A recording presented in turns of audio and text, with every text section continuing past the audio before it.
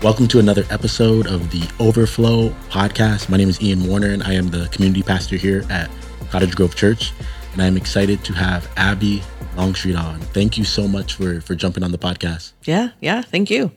And I always like to start with why I brought you on here, just to affirm what I've seen in you in the time I've personally been around you here at Cottage Grove, and just coming in and seeing you on the welcome team. You're usually, at least when I've come in, you're usually at the back doors, coming in through the parking lot. Yep. And you just always have a smile on your face. You're always pleasant to be around, and you just have faithfully served.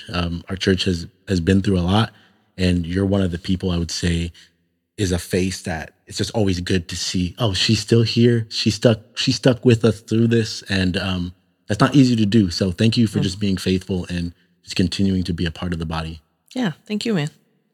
So a couple weeks ago, you came to me and you had a wonderful idea, and you just Word vomited at you. You did, but it was perfect timing. I was just chilling, and I was probably just word vomiting in my own mind, like I always do. And but you had an idea, and I just want you to just talk a little bit about that idea, and then we'll talk more about it. Yeah. I would say I was sitting in the pew, trying diligently to listen to the sermon, but kind of going through my head just a handful of conversations that I've had with clients, with friends, and honestly, videos I've watched on TikTok, all kind of pertaining to deconstruction and just like, what should our response be to that? And it's not to say that like our church hasn't addressed any of those topics, but like there's not a really great avenue to like have any good discussions on that. And so I just was kind of thinking, what could an avenue like that look like? And I guess a podcast of sorts came to mind. And it was just kind of one of those, like, once the idea popped in my head, like the ball got rolling, and I was like, I need to tell someone. And I was like, is Ian here? He's here, isn't he? And so that's why I accosted you in your office and was like, really quick, let me, tell you all the things. And hence the word vomit. But so that's kind of the general idea. So being a hairstylist, it is talking about church, God, Jesus. Like, is that something that comes up in conversation? How does that kind of go? So it's been interesting. So I worked at a salon for about 10 years, and this last July I just moved to a new one. And so before I was in kind of the Clive area, and we had kind of a like almost like South of Grand kind of clientele. And now I'm in Ankeny, which is like kind of a different world. And I'm from like the suburbs in Urbandale, and so I, new territory. But I feel like before church conversation, anything, pertaining to religion in general was kind of just general niceties. And, after getting to know my clients, it's like they all knew I went to church. They knew that I was involved in Bible studies, and that was a priority in my life. But I feel like some of those conversations were really surfacey. But what I have gotten to realize is that Ankeny in particular is, I would say, a largely churched population, which is different than what I'm used to.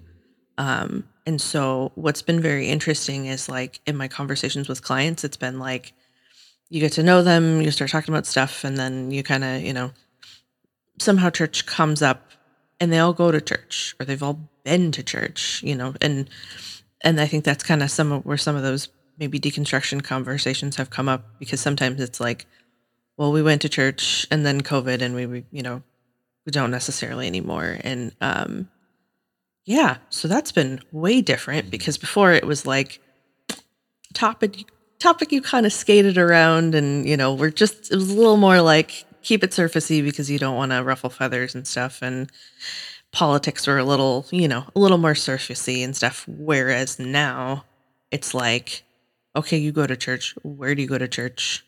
What's happening in your church? How are you involved? Which is awesome. But I've definitely had some deconstruction conversations with people too. So, And just in case someone yeah. listening to this, Abby, doesn't know what deconstruction is, how would you break down? So, and it's funny because I feel like that wasn't even a word that I had any knowledge of. It's a newer, Yeah, yeah. newer concept pre 2020. And quite frankly, during 2020, I was out of a job for a solid 2 months and I discovered TikTok out of boredom, as I think many people did. And it's interesting as you are on any form of social media, really, as you start scrolling and stuff and it starts kind of catering it to you. Somehow I ended up on this like deconstruction corner of TikTok, The algorithm realized you love yes, deconstruction. which like that had like I didn't even know what it meant. So that's why I was like, okay, I feel like I need to, Google this term really fast before I continue watching this video. But all of a sudden, there's this side of videos of, people who were like questioning if the translations of the Bible that we're reading are correct and talking about whether or not your church is affirming. I didn't know what that meant. Just saying a lot of things that sound convincing, but you also kind of have that little like, just like tingle in the back of your head of like, okay, maybe I don't think I agree with that, even though this person sounds convincing, but I'm not entirely sure of like maybe biblically how to back that up or like why I think that way. If it's like, is this a biblical thing or is this a like traditionally the way my church has done things through the years? That's why I don't agree with it. And so I feel like I think that's a huge part of that conversation is like, are we opposing things because it opposes God's word, or are we opposing things because it's just this tradition that we want to break away from? And that's a hard conversation. Well, I think, and this is even now that you're saying that, it makes more sense how you wanted to start this idea you had is with the validity of the Bible. Yeah. Because once you can get someone to start going, is the Bible true? Mm-hmm. Then you can kind of say anything because what do you go back to? Mm-hmm. If you don't think the Bible's true, mm-hmm. or maybe just a one book or a part of it, whatever aspect that you believe is not true. Yeah. Yes, we don't have a firm foundation to say exactly. Okay, I'm gonna check what you're saying. I'm gonna test this. Mm-hmm. First John 4 talks about that. It's like you got to test the spirits. Like go back and test this and come back to God's word. And it's like at the end of the day, if we don't think it's true, even when you test it and you come to God's word, it's like, well, I don't believe God's word. So exactly. And if you're having that conversation with somebody and you're like, and that and their question to you is, what's your basis for this, frame of thinking or for, proving your belief or whatever. If you say the Bible and they're like, well, I think that's garbage, then it's like, you don't have a leg to stand on. And like, quite frankly, that conversation might not be, is a different conversation. But like when you're in a conversation with believers or people who are in the church or have been in the church, like once you get to the point of like, our foundation is this God-breathed word, then that's like, I don't want to say a leg to stand on because it's a firm foundation, and so that's exactly why I want to start there, because once we build some of that foundation of, okay, so once we understand like this is God-breathed word of God, we really can trust these translations, it's not garbage, then we can build from there. And then we can address the issues. And then we can start addressing because we're starting from the same place. It's like that's why even, one of the things I love from an apologetic standpoint, and I just growing up in Toronto, I was around a lot more Muslims than I would say most people in Iowa I would agree. Are used to. So I love talking about the Quran and the Bible because we're on two different pages. Yeah. Not even two different pages. We're obviously on two different books. Yeah. Right? But if we can get someone to realize, oh, the Bible is true, then we can start as the firm foundation. But if you can't ever get to that point, you have to start by making the word of God. Yeah. God's truth. Yeah. And I think even too, like sometimes what needs to happen first is people need to just feel the love of Christ first. And then they can get to the point where they're like, okay, there is a God who loves me. What does he say? And then it's, easier to point them to the Bible. Mhm. Because once they have experienced the love of God, through community, through life experience, then I feel like it's a little easier to be like, and here's what he says. Mm. So, Mm. So in your experience, why, and this isn't even just for Cottage Grove, but yeah. in general with the church, why is addressing and talking about some of these things Yeah. been such a hard thing to do? Ugh. Because it's uncomfortable. Personally for me, because I would say I'm a white girl from from the suburbs with an intermediate knowledge of the Bible. So like, who am I to speak on these things? Um, I think it's hard because we live in a culture that likes to be offended. Um, and we as Christians, the last thing we want to do is offend people in our just general niceties. And I think that's probably where we have gotten away from the fact that the kingdom of God is backwards and it's going to offend people. Jesus offended people. And not like we should just be, offending people right and left, but like I think we can have conversations like this in a way that is constructive in order to seek better understanding so that we can love people better. I mean, because I think ultimately at the end of the day is like, I think what can hinder Christians, just the church at large, from being a light to communities that they don't agree with is just lack of understanding. And when they don't understand and they can't, I don't know if relate is the right word, but we do a crummy job of loving them. And that's what we need to do. So, Yeah. I think the call to love your neighbor can come with too many stipulations in our mind. for sure. And the reality is it's easiest to love people who are very much like us. Oh, totally. If someone is, a black man, they're from the same place as me here in Iowa, and they grew up loving track and field and they love Christ. Yeah. It's easy to be like, oh, I like this guy. Yeah. Because I'm just basically loving myself.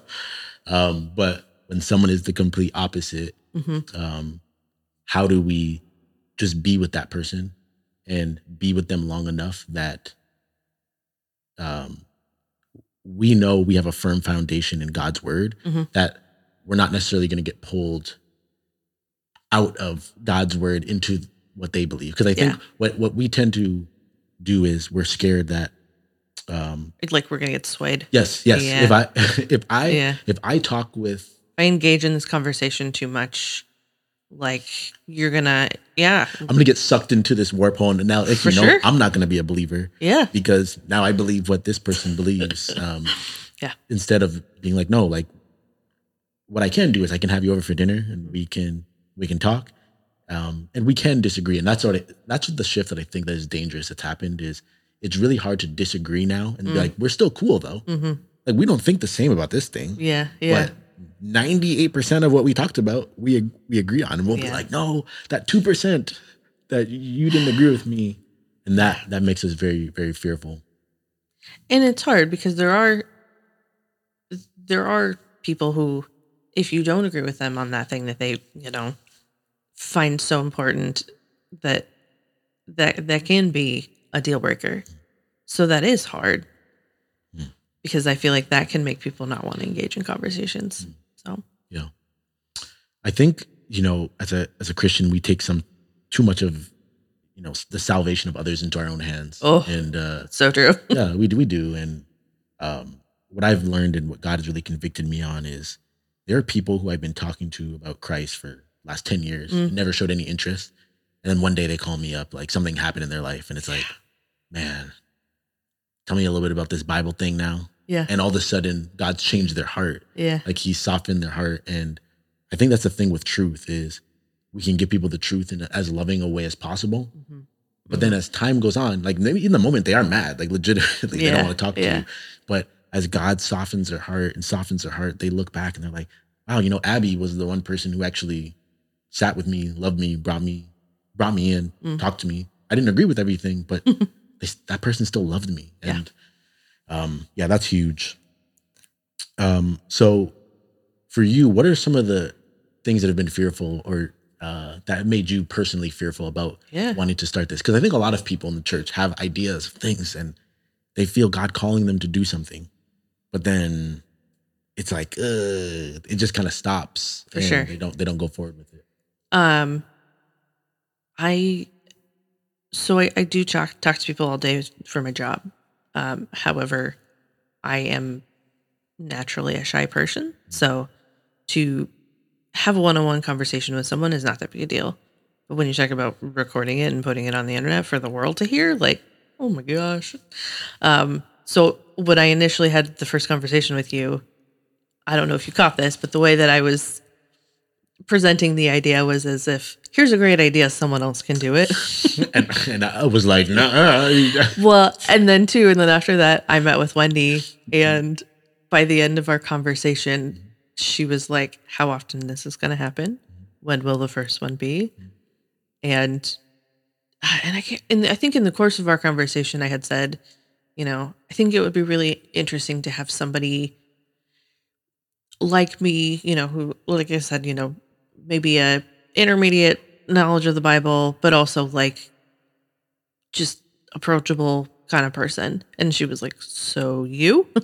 I was like, I mean, no," but she was like, "So it probably should be you, right?" And I was like, "No."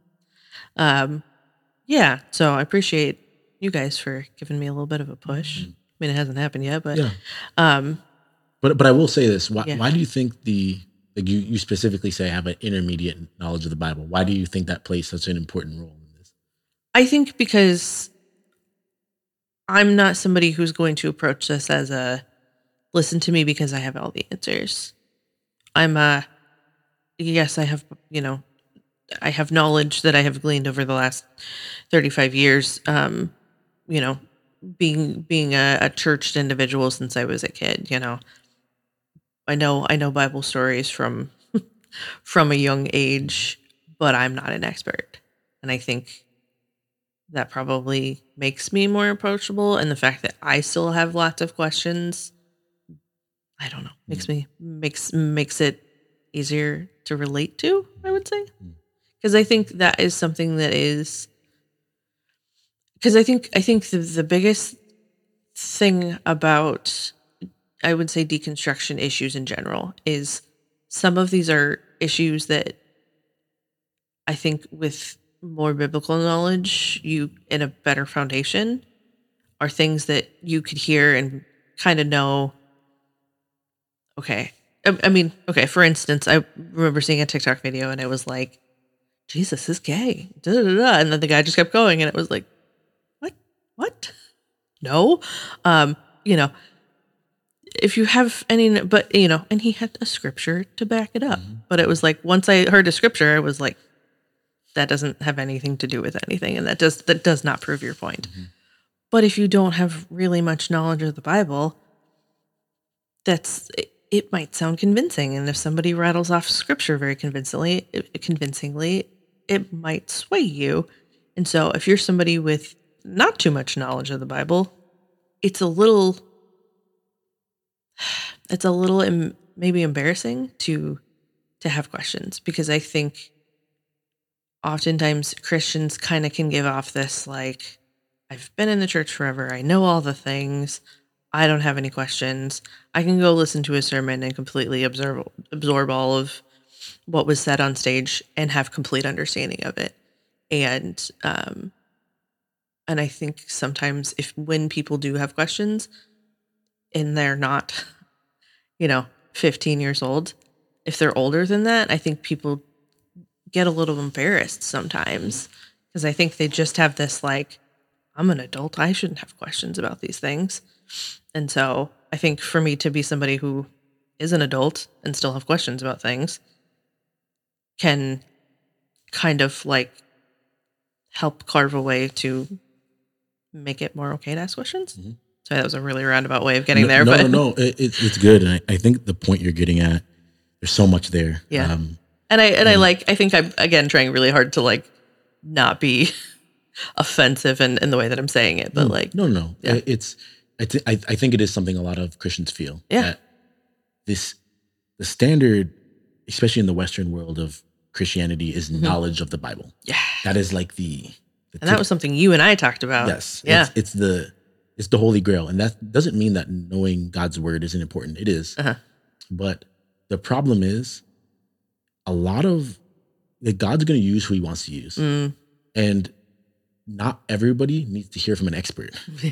That's so Because true. when you're an expert, sometimes you don't have the humility. You're like, oh, I know this. Yeah. So you think about, I think people who take a very hard complementarian stance. Yeah. They're just like, listen, it's so clear in the Bible.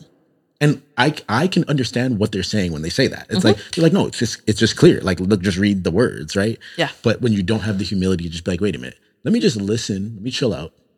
Let me listen to what this person's saying. That takes a lot more being and listening than it does taking what your expert knowledge and just transferring it and saying, I know all this stuff. Yes. Now I don't understand how you don't. Yeah. You don't see this. It's just so clear.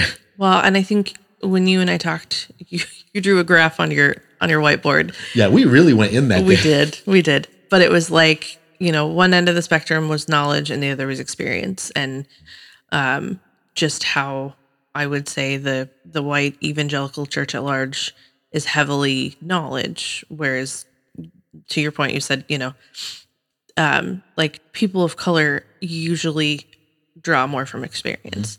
And how do we kind of bridge that gap in between them? And so that was definitely something that I have been mulling over a bunch since we talked, just to like, knowledge is huge, but I also want to make sure a component of what we talk about is experience, because it's great to have this knowledge, but then life happens and we live through things, and can the word of God help us through it? Can it shine in those dark times? And how to bring those things together. Yeah. And the reality is that hurt and experiences in life sometimes skew our vision, right? We So get hurt true. and we don't see clearly anymore Yeah. because of that pain. But yeah, my encouragement to you again is you're such an easy person to talk to and sit Thank down you. with. You listen. The intermediate knowledge of the Bible. Yeah. I can say with all certainty, coming into being a pastor, especially in this season, Yeah. of so many hard things in the church and outside it, and just our culture and our world. I often feel inadequate, but Yeah. when I am weak, He is strong. And what I think is actually cool is it challenges you to get in the Word more. It It challenges you to know these things and to keep learning. And I always say to people, having the humility to say, I actually don't know the answer to that question, but let me get back to you. Yeah. I've never had someone be like, oh, that just proves you have no idea. It's like, yeah, I never Yeah. have thought about that before. Yeah. I want to take some time to think about it, and I'll get back to you. And it removes that pressure to be like, I have to have an answer for everything on the spot right now. It's like, man, if you asked me a question on this I couldn't answer, I'd be like, hey, let's get you on for another podcast. Yeah. Like, I'll get you on another episode, and Yeah. we can talk about that on another episode. Yeah. Because I don't know right now. And that, again, it doesn't work for everyone. Some Yeah. people need someone who is the expert. Yeah. And those people won't listen to whatever you do. That's just Yeah. that's just reality. To For it. sure. I know some people won't like this podcast, and I know why. But for the people who do, you shepherd those people, Yeah. and you be with those people. And, For sure. yeah, I just think, yeah, God He just uses people in very particular ways for His glory, and we just need to be faithful and play our part. Yeah. The other thing that is interesting, so I have just gone through a Tim Keller book with a group of girls that I've been meeting with on the regular for the last 2-3 years. Nice. And I can't remember what the name of the book is, but it's all about the character of Jesus. And one of the things that just kept coming back over and over, and I don't know if they ever said it explicitly in the book, or if it was just something that we kind of came to a general consensus of, was Jesus' ministry was largely about being interrupted. And just like, when that woman touched his garment, he didn't have to acknowledge her. but he took the time to do it. And like just so many instances in the Bible of like Jesus being like he was on his way somewhere and then he was interrupted. He was gonna go do this thing and then he was interrupted, or people were acting a fool and he was interrupted. Like just so much of that. And like, are we willing to let our lives be interrupted? And yeah, That's good. this isn't a convenient thing No, for me. And no. but like I'm gonna try to be a little interrupted. So Yeah. And I would say even with the interruptions, that's the difference in the Good Samaritan story. It's the religious men, they didn't want to be interrupted. They had somewhere to go, so they went to where they were going. yeah, And that's us all the time. I've been convicted by this being in ministry. I want to sit down and work on something at my desk, and someone needs something, and it's like, come on, just let me work on what I want to work on. Let me do what I want to do when I want to do it. You know. Right. But it's like you're right. We have to die to ourselves and recognize, okay, this person needs this right now, so I'm gonna be with them, and Yeah. that's hard. Yeah. I want to wrap this around to, and I kind of said this to you before we started with community engagement. Yeah. And the reason why I love what you had brought up to me, why it excited me, is because you're not going to reach people in this community unless you're willing to have conversations you're probably not used to having. Yeah. And like one of those that has come up at least once a week, it comes up, is people talking to me about demonic things. Like, like either themselves feeling like at one point they were possessed, or people doing witchcraft, like real things that in the Christian circle we don't really talk about. And what I realized really quickly is, Ian, you're gonna have to be comfortable talking about, like, I don't talk about witchcraft ever. Yeah. And you're gonna have to start engaging in that and pointing people to Christ instead of the witchcraft they're engaging in, or whatever thing that they're, different occult practices they're engaging in. We have to have that conversation. And I think that just what you're talking about expands the deconstruction, all these LGBTQ plus and all that. It expands all these different areas that you're not going to win over someone for Christ who is a homosexual without like, you can't just not talk about it. Especially if that's the thing that they are finding their identity in. If their whole identity is wrapped, you're gonna have to go there. And if you just avoid it and just shut it down, well, then they're just gonna avoid Christianity and shut it down. They're just gonna respond in the exact same way. Totally. And that's not gonna win people over. So, as I just thought about that more and more, I would ask you this question: What encouragement would you have for others who are exactly where you are right now today, who there is something that God has been pulling them towards, but they're fearful, or they're just not sure what to do? Yeah. I would say two things. Three things. I'd say pray about it first, and then talk to somebody who you trust, somebody who is another believer who you think could either, speak some wisdom into that, or give you just some sound advice of like, hey, that's a great idea, or maybe we need to circle back to that. That can kind of speak some truth into that. Because sometimes it can be hard to ascertain, like, is this just something that I'm excited about, or is this a nudge from God, And then I would say too, my dad always uses the example, God can speak through a donkey, he can use you. So, I think that's definitely something that holds people back. I mean, myself included. Like, why me? Like someone better, someone more qualified could do this thing, could do it. But like God, and put this idea into my heart and head, and through the wisdom of others, they have encouraged me to do it. And so, if you have an idea, pray about it, talk to people, and trust that God will pave a way for it to happen. Yeah. God qualifies the unqualified. Oh, so true. He takes, obviously we've been in the book of Exodus, and I just think about Moses, like how he started. Yeah. It's like we forget by the time we get to where we are now, we're around like, 27 area. That's like Moses started off like, what? Who? Like, why? What? Not me. Yeah. Like, no, find somebody else. Like, I'm not the guy. And but little did he know, God had been preparing him for it all along. Like, he had sat in Pharaoh's place. He had seen how things operated there. He knew how things worked and how Egyptians, how their whole society worked because he grew up in it. And but yet, didn't matter. God was like, nope, you're the one, and I'm going to use you not because of who you are, but because of who I am. And we all, I need that reminder all the time. It's not going to be from my own strength. It's going to be from He who works in me. So, yeah, God uses the reluctant. Abbey, I appreciate you hopping on. I appreciate you coming and talking to me. And again, even if this doesn't, you don't do it. Yeah. It still was just a blessing to my soul. I love when people have ideas and they're passionate about something, they're excited about it. And I do think it's something that people need it. I have a young man who I've been discipling as best I can. His life's pretty wild, but he wants to start a show of just interviewing drug dealers. Wow. And trying to pull them into Christ. And at first when you hear these things, you're like, whoa, yeah. You know what I mean? My whole body seized up.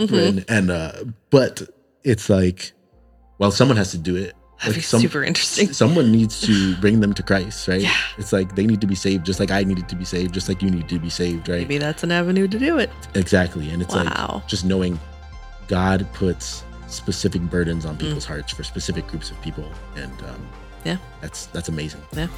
So thank you for jumping on. I appreciate you so much. Thank you. Appreciate your heart. Praise God.